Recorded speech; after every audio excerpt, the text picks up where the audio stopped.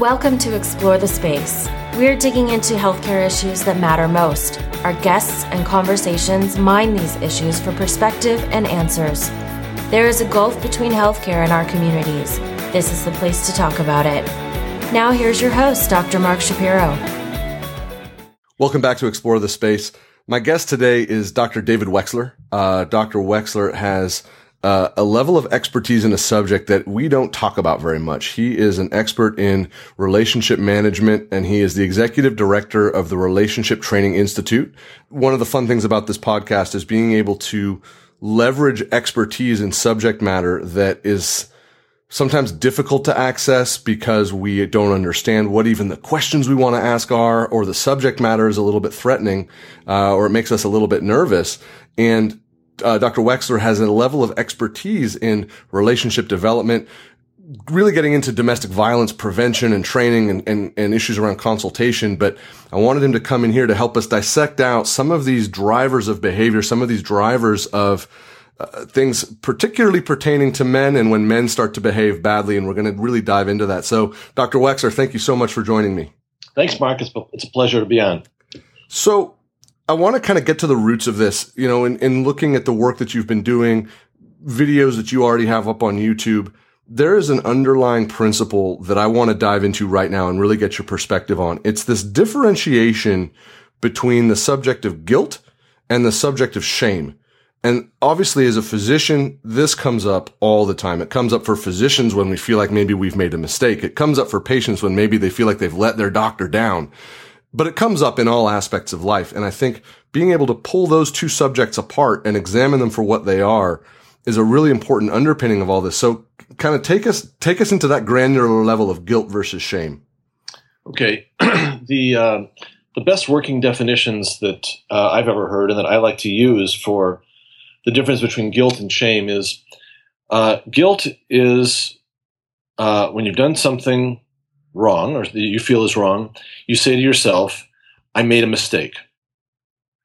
Shame is when you've done something wrong and you say to yourself, I am a mistake.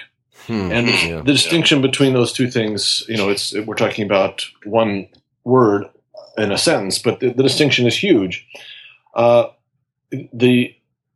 When somebody is able to look back at something that they've done, whether it could be something very small that they accidentally said something a little bit sarcastic to their wife or something huge that they've done wrong, and they're able to say, I screwed up here. I can learn from this. I feel bad about it. I want to be able to use that information about myself and I want to be able to use feeling bad to be a better person in the future.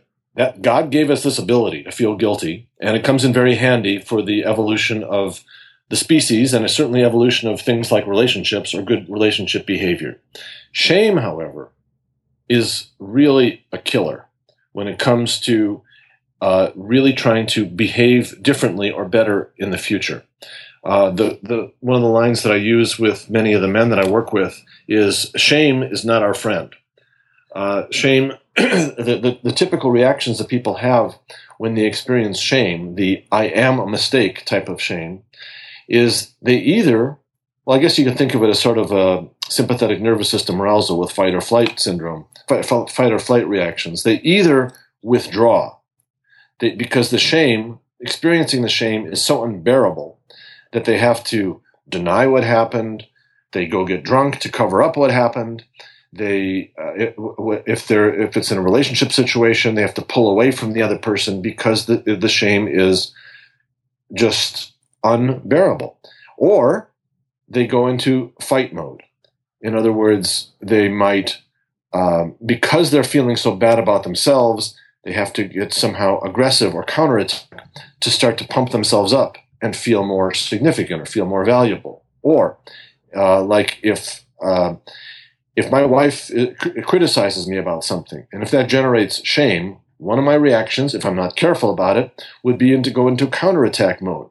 I'm mad at her because she has just generated this awful feeling in me called shame, and it's kind of a kill the messenger thing. she's been the conduit or the messenger for that bad experience I'm having, and I have to turn it against her. And neither of those positions that come with shame, the fight or the flight, are in any way helpful for people actually growing, learning, and applying better behavior in the future. It's interesting, though, this stuff that you're talking about, guilt versus shame, can we leverage this beyond husband and wife relationships? I mean, it really seems like this is germane to any sort of interaction, whether it's friends or partners or doctor-patient or boss-employee. Can it be leveraged out that far, or is it more defined by a more intense dynamic of a husband-wife or a partner, something like that? Well, it probably plays out most dramatically in our most intimate relationships. Yeah.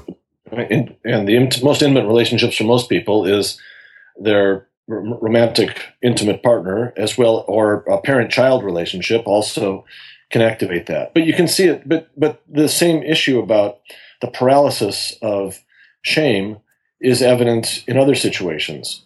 You look at any studies about prison reform. If you really spend a lot of time shaming people who have done bad things, they don't tend to reform that much. They end up more becoming hardened and they develop a view of themselves as being hopeless, defective, and incapable of any kind of meaningful new behavior in their lives. You see it if you're in a situation like in a medical doctor-patient relationship. If somebody is engaging in some lifestyle choices that are clearly destructive, such as smoking cigarettes, for example, there's only so far that it's going to take you if somehow the guy ends up feeling ashamed of himself. If somehow the message he's getting is, how can you do this to your family? How can you do this to yourself? What's wrong with you? Mm-hmm. Haven't you read don't you read what it says on cigarette packages? I suppose every once in a while there might be a little bit of room for that when the stakes are really high, but any psychological study or clinical observations about how people react says that people don't respond well to that. They may look sheepish, but they don't change. When they change, when they feel like their fault or whatever it is that they've been doing that has been a problem is part of the human condition. It's like there's a concept in the field of psychology called the twinship or kinship experience, and one of the things that works extremely well for me in working with men in particular is to try to activate this twinship thing. And basically that means me saying, like just the example I gave with you a few minutes ago, I said, if this happened with me, here's a way I might react with my wife. That's my way of saying, I go through this too. I'm not sitting here as, Dr. Wexler being this expert. When I'm sitting in a room with counseling a guy or a group of men, when we get past the fact that I'm wearing the tie and I have the word doctor and I'm getting paid, what we have is two men in a room sitting around sharing experiences about being male. And the more of that I can cultivate, the more likely it is that the guy will drop some of his defenses. He won't feel so ashamed, and it opens up a doorway for him to listen to me. And I think the same is true in any, not just in a clinical, psychology clinical situation, but in an employer-employee relationship, in like I talked about prison situation or doctor-patient, any situation like that, people are more likely to change for the better when they feel less horrible about themselves. We want them to examine whatever behavior it is that needs to be examined, but we want them to be able to say, I made a mistake, not I am a mistake. For someone who is sort of on the side of being, just we'll call it like the alpha in this sort of dynamic where there's the doctor-patient or the boss-employee, what are the sort of tools that person who is in that sort of more alpha spot can have to recognize that they're going to put someone in that position where maybe they feel frightened, ashamed, cornered. This is not a well-taught behavior, I think, in leadership, to recognize that this is something that you're going to make people feel. What are the sort of tools, what are the checkpoints that when I'm going to meet with a patient or when someone's going to sit down with an employee to help level that playing field so that everyone knows, hey, we're exchanging ideas here. I'm not here to bang you over the head with something. We're here to learn and work together. Right. There are a few things I think that seem to contribute to a better outcome of those kinds of conversations. One is, I'm probably stating something that's really obvious, but I'll state it anyway, to stay away from any kind of language that is globally negative. I mean, like, what are you, stupid? I mean, right. I mean, obviously, you'd have to be a pretty bad boss to be able to talk like that to your employee, but you just don't want to use any language that implies that there's a significant deficit in that person. You know, the message needs to be, I don't think you were thinking straight when you made that decision, which keeps it specific to a particular time and place rather than a global assessment of the person's character or certain qualities like intelligence or honesty that potentially could initiate shame. Another one is kind of like what I was talking about before about trying to normalize the experience. You never want to say, "Oh, gee, you blew up at the workplace, and gee, we all do that, so don't worry about it." I'm not talking about that kind of normalizing, but to be able to say, "I know what it's like to really feel like to feel really frustrated about the way things are being run around in a job. I know I understand what that's like." And it's really tempting for all of us at times to just want to let that out. Those are normal feelings to have.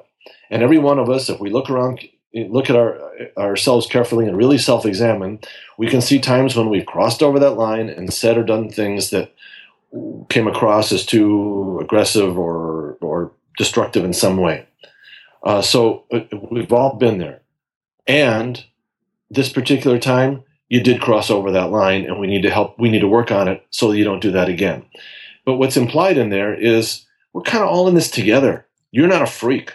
You're not somebody who is deficient. You made a mistake here. And there's, you mentioned at the beginning this term that I use. One of my books is called "When Good Men Behave Badly." And this is the kind of message we're talking about. And as a boss in that situation, or a therapist, or any other these roles we're talking about, the message I want to transmit to this guy is, I believe you are a good guy. Now that we got that out of the way, in this particular situation, you behaved badly, or your behavior needs some correction.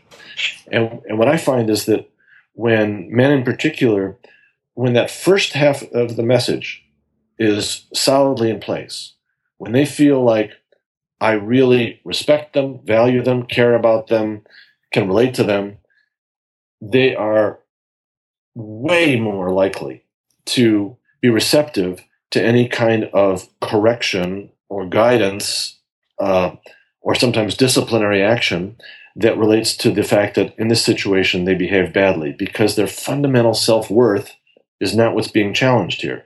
And just to overlap to relationship issues, you see that happening all the time in marriages or in intimate partner relationships. People blow up at each other or withdraw or do other kinds of destructive things in a relationship because they feel like the message from the other person is, you are a loser, or I don't love you anymore, or I don't think I want to be with you anymore. And when they experience that level of threat or sense of shame at being put down or possibly being rejected, they're not able to hear or collect their resources to respond well to the other person. If the message, let's say in a situation with wife critical of husband, if the guy knows his wife loves him, and there's and plenty of times she really shows her appreciation of him, if that's solid in his mind, then for him to be able to hear that she's pissed off because he said something or didn't do something or hurt her feelings in some way, he can handle that because it's not representing such an enormous threat to his self-worth. So those are some of the main themes, I think, that help to make sure that the right kind of message comes through rather than the wrong one. It's so interesting to hear it articulated in this way. And I'll be honest, I'm having like my own sort of, we have that I think the term was countertransference, if I remember, just right. Thinking about what this feels like and what's at stake. I mean, people's feelings and emotions about how they feel about themselves change on a dime. And particularly for people who maybe stand on that alpha side of the equation, I think docs are a good example. We may frequently underestimate the impact of not so much what we say, but how it makes the person we're talking to feel.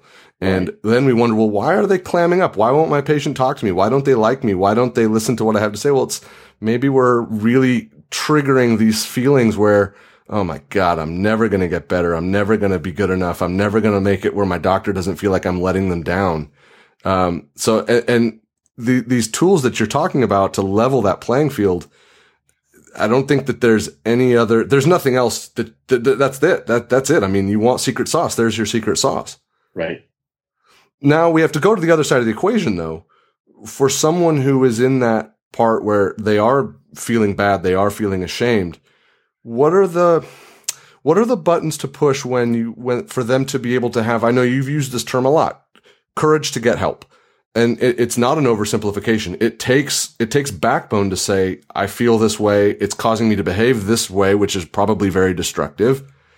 I need to marshal resources to move forward.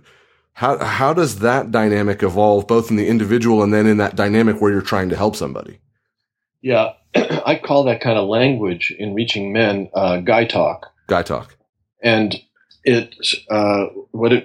the principles it follows is exactly what you've just been laying out. You need to find a way.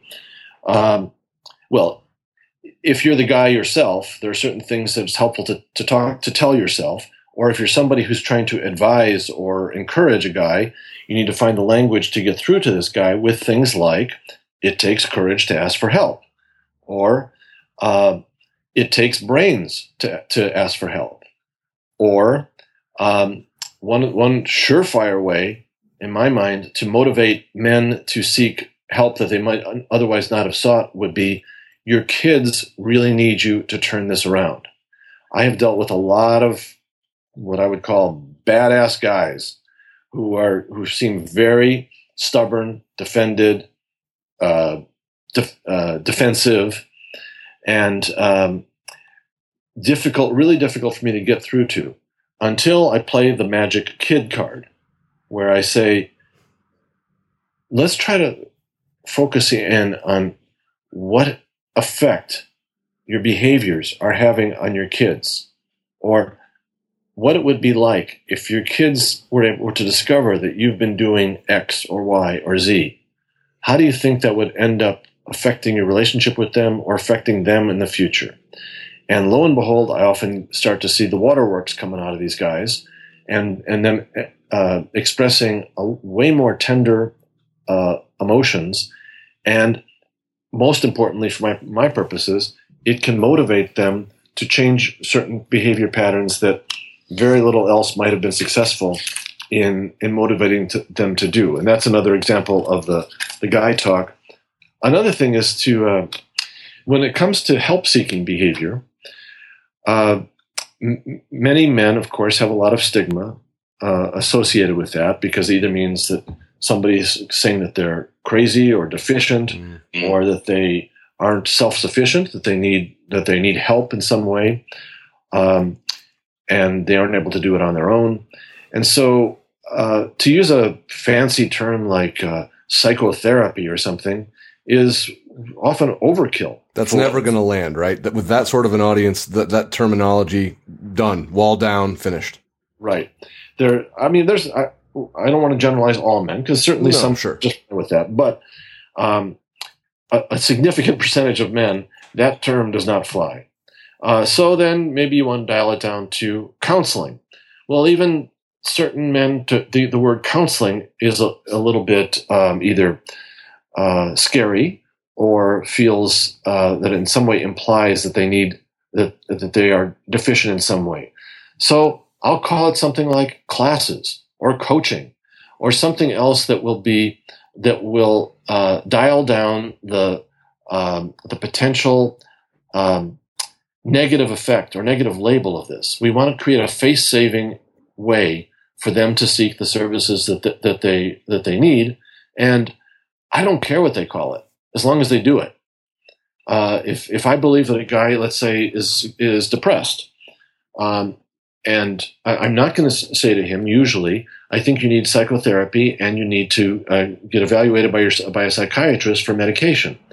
I'm going to say we need to come up together with some sort of action plan that will,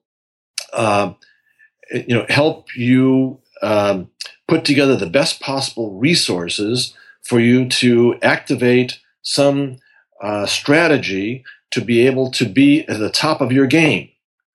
And there's a coaching program about how guys can make sure that their energy levels and that their thought process makes them working on all cylinders, so that when there's situations in which you got 2 outs in the bottom of the ninth and the base is loaded, we want you to be able to focus with be at the top of your game and come through and get a home run in that situation. That's what we're looking for from you.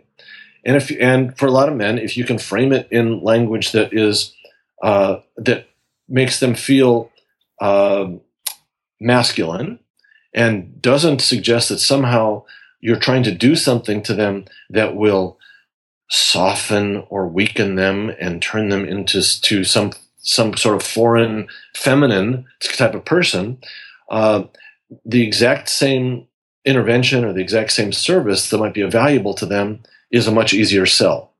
That's really interesting in terms of leveraging the terminology that they can identify with and understand to then be able to build on. I mean, everyone coaching, the sports metaphor, I mean, we can go for miles on that, but then also avoiding terms that are either going to be threatening or they just don't understand, which in and of itself is probably going to be a little bit threatening. Right. As you go forward, though, when we're working with patients who have difficult behaviors or are struggling with whatever those triggers are, is it helpful for people to understand that when they are acting out or when they are not doing the right thing in a relationship or they're not taking good care of themselves, that those behaviors are part of what they're doing, but it doesn't define them as a man. It doesn't define them as a human being. Right. And that gets back to the sort of the whole when good men behave badly type of philosophy. With some of the work I do with violent men in the domestic violence groups, we have a motto, which is we treat the man, not the label. And we tell these guys, when you walk into this room, you are not a batterer, you're not a wife beater, you're not a spouse abuser, you're a guy with a lot of different strengths, different weaknesses, different things going for you. You're here because something went wrong in your life that we need to help you correct, but we know that is not the whole picture of who you are. And that speech goes over very well, and as long as we can back it up by actually treating them in that fashion, we enlist a lot more alliance with them and a lot more buy-in from them about the various valuable tools and resources and perspectives that we want to try to offer them. So the same is true with other kinds of behaviors that are a problem. If somebody has an alcohol problem or smoking cigarettes or other lifestyle or making other lifestyle choices that are impacting their physical or mental health or the people around them, the message we want to send is basically, we know you have a lot of very valuable qualities and very valuable resources. People love you. You have a lot to offer the world. There are a lot of situations in which you would be tempted to make some sort of mistake or do something destructive where you don't, where you are successful. we want to harness that particular resource that you have and apply it more and more, because somehow that resource is not getting activated sufficiently when it comes to, X, Y, or Z, problem X, Y, or Z. And there's an approach in psychology called, solution-focused therapy.